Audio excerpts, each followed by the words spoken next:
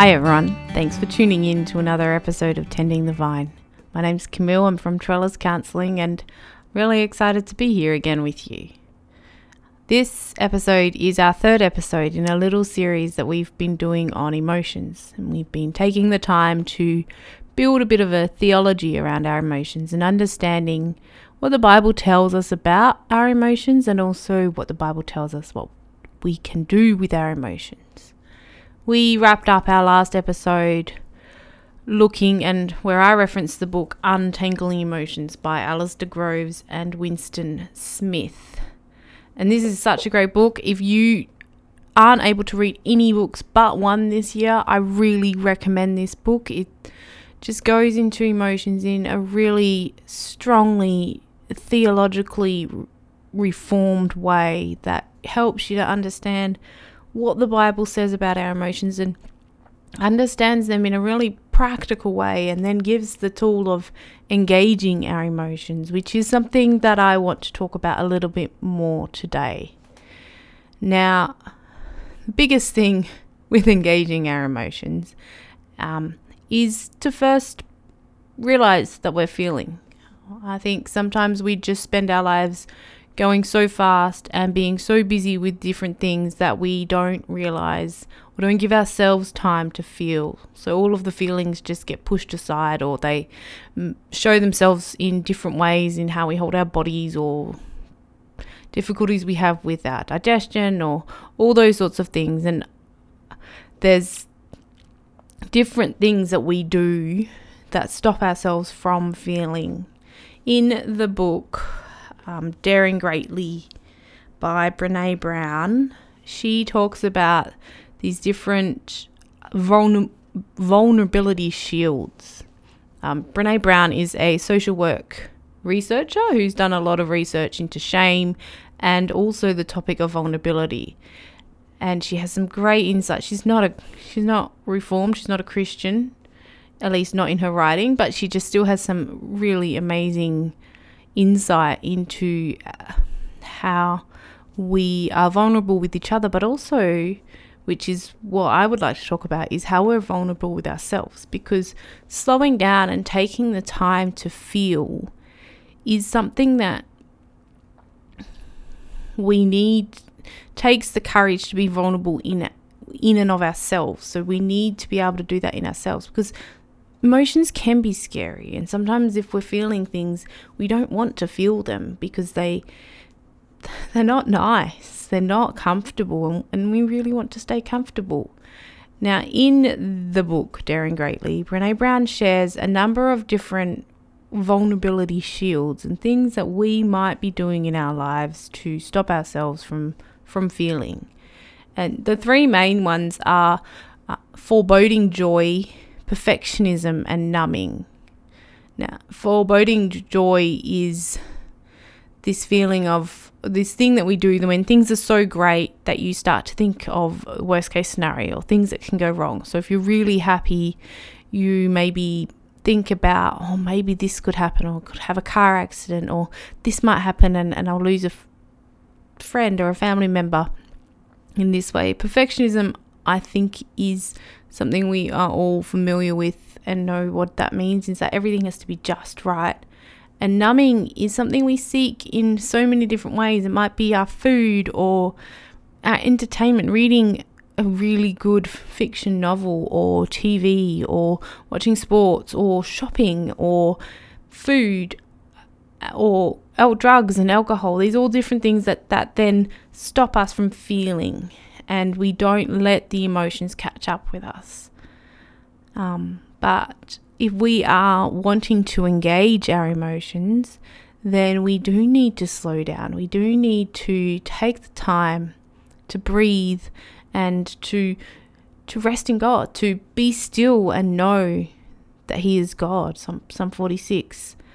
And as we do that, we let the emotions catch up with us. Maybe we don't always realize what the emotions are, but sometimes it's just realizing I'm feeling things. I'm feeling lots of emotions and I need to do something about this.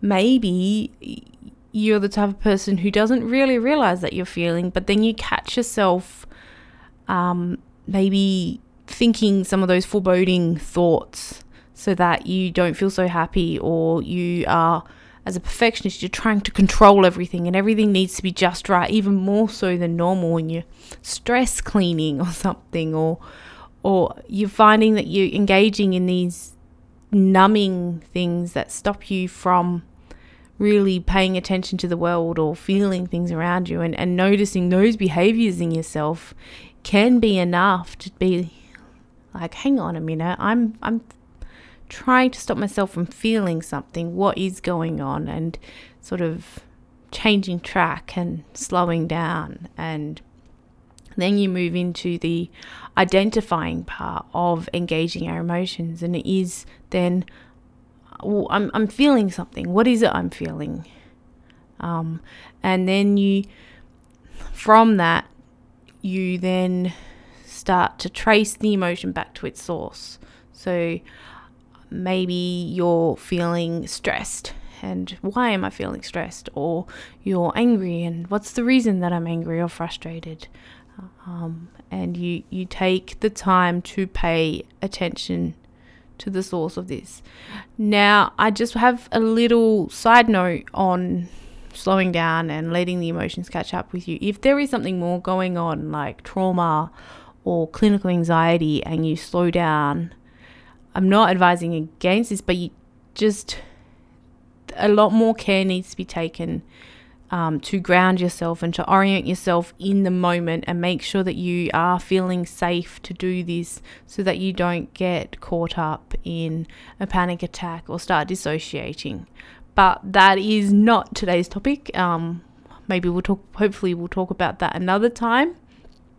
But when you are feeling something, you slow down, you trace the emotion back to where it's coming from. So if you are feeling anxious, for example, because that's the example that we're going to use, you trace your anxiety back to where it's coming from, and then maybe you realize that, okay, I'm anxious and worried about my children because this and this is happening, or there's something big that's happening at work and lots of changes are happening and you're anxious about that. Or it's that maybe you have something that you have to do, say like a big event or a big presentation, and you have a lot of worry and anxiety around that. Then this is just identifying that is the reason that I'm feeling this.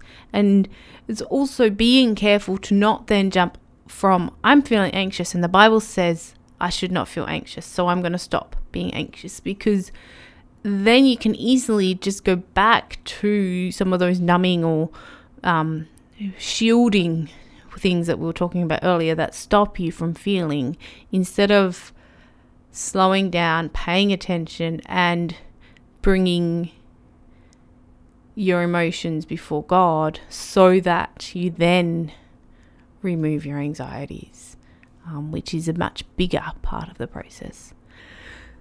So once you have traced the feeling to its source and know what it is, what the reason is that you're feeling this feeling, then you can take the time to evaluate and analyze the feeling, and hold it up in the light of Scripture to determine what's going on in your heart that means that you're feeling this.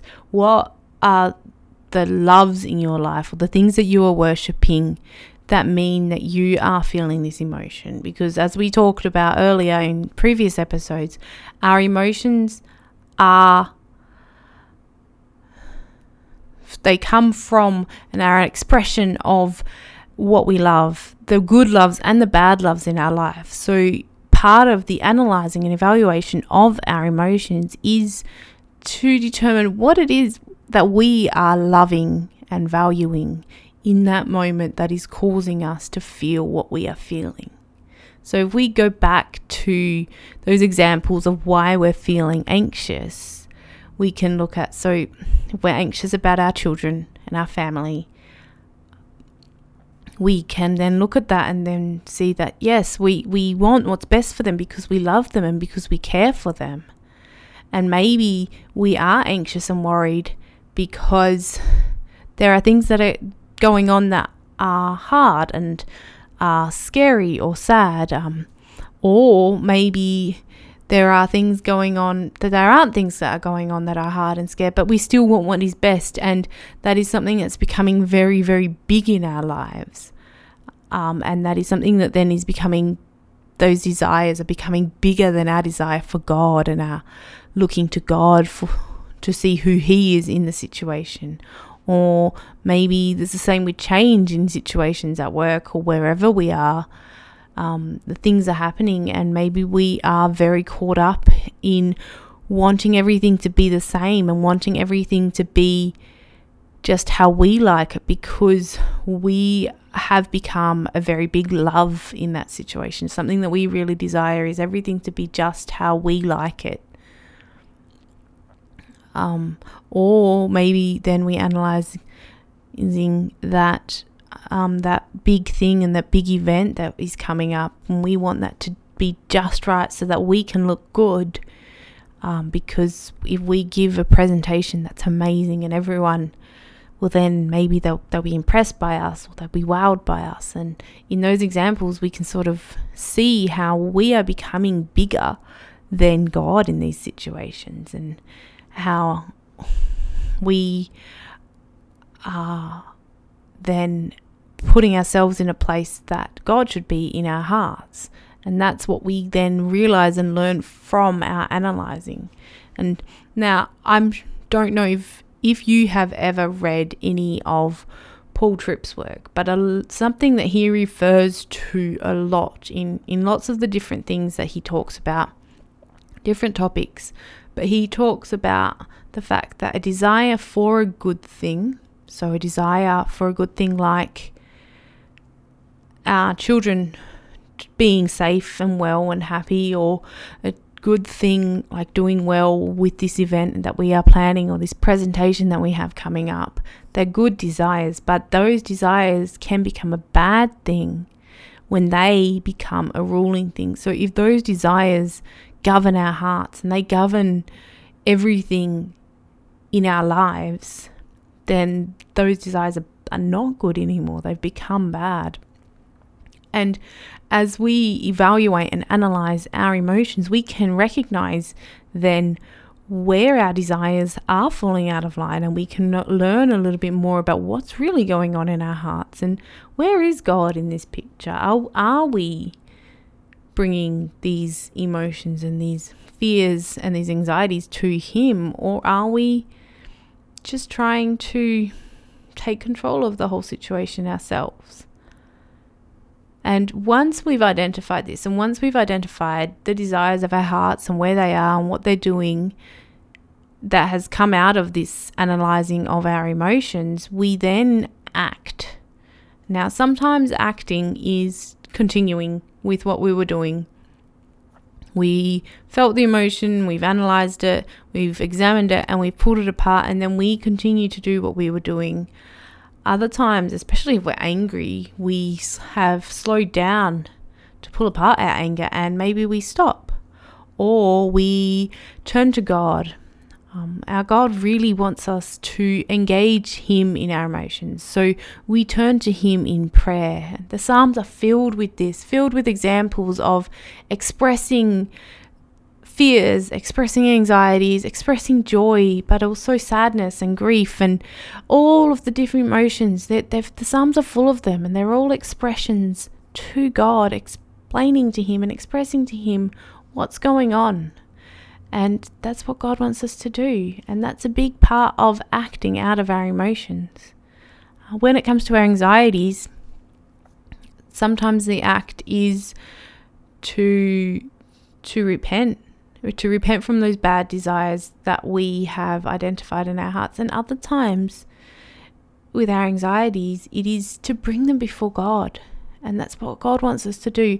The Bible is filled with the command to not be anxious, but it's also filled with the command to bring all of our anxieties before Him. Philippians 4 says, "Be anxious for nothing, but in everything with prayer let your requests be made known to God."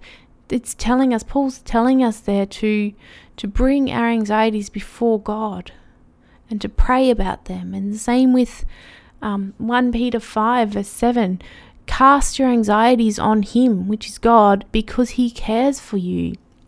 And that's what we do with all of these anxieties, the right ones and the wrong ones and the good ones and the bad ones.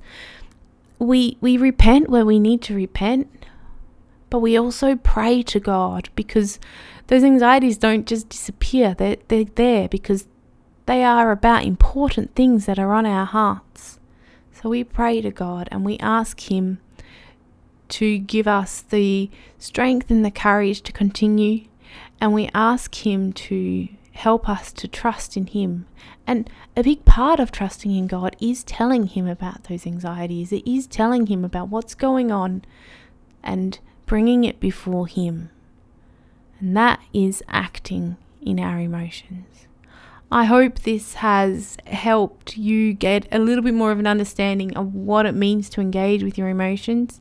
This is something that will look different for every single person, and the being still or slowing down in your life will look different for all of you as well. But this engaging your emotion really fits into that. So if your slowing down is taking a bushwalk, or it's journaling, or it's doing both, or maybe it's just sitting in a set space for meditation, whatever your slowing down is, it's a beautiful opportunity to engage with your emotions and to pray to God with those emotions and bring them all before him, because that is what he asks of us. That is it from me for today. I hope and pray that this is a blessing to you, and I will see you next time.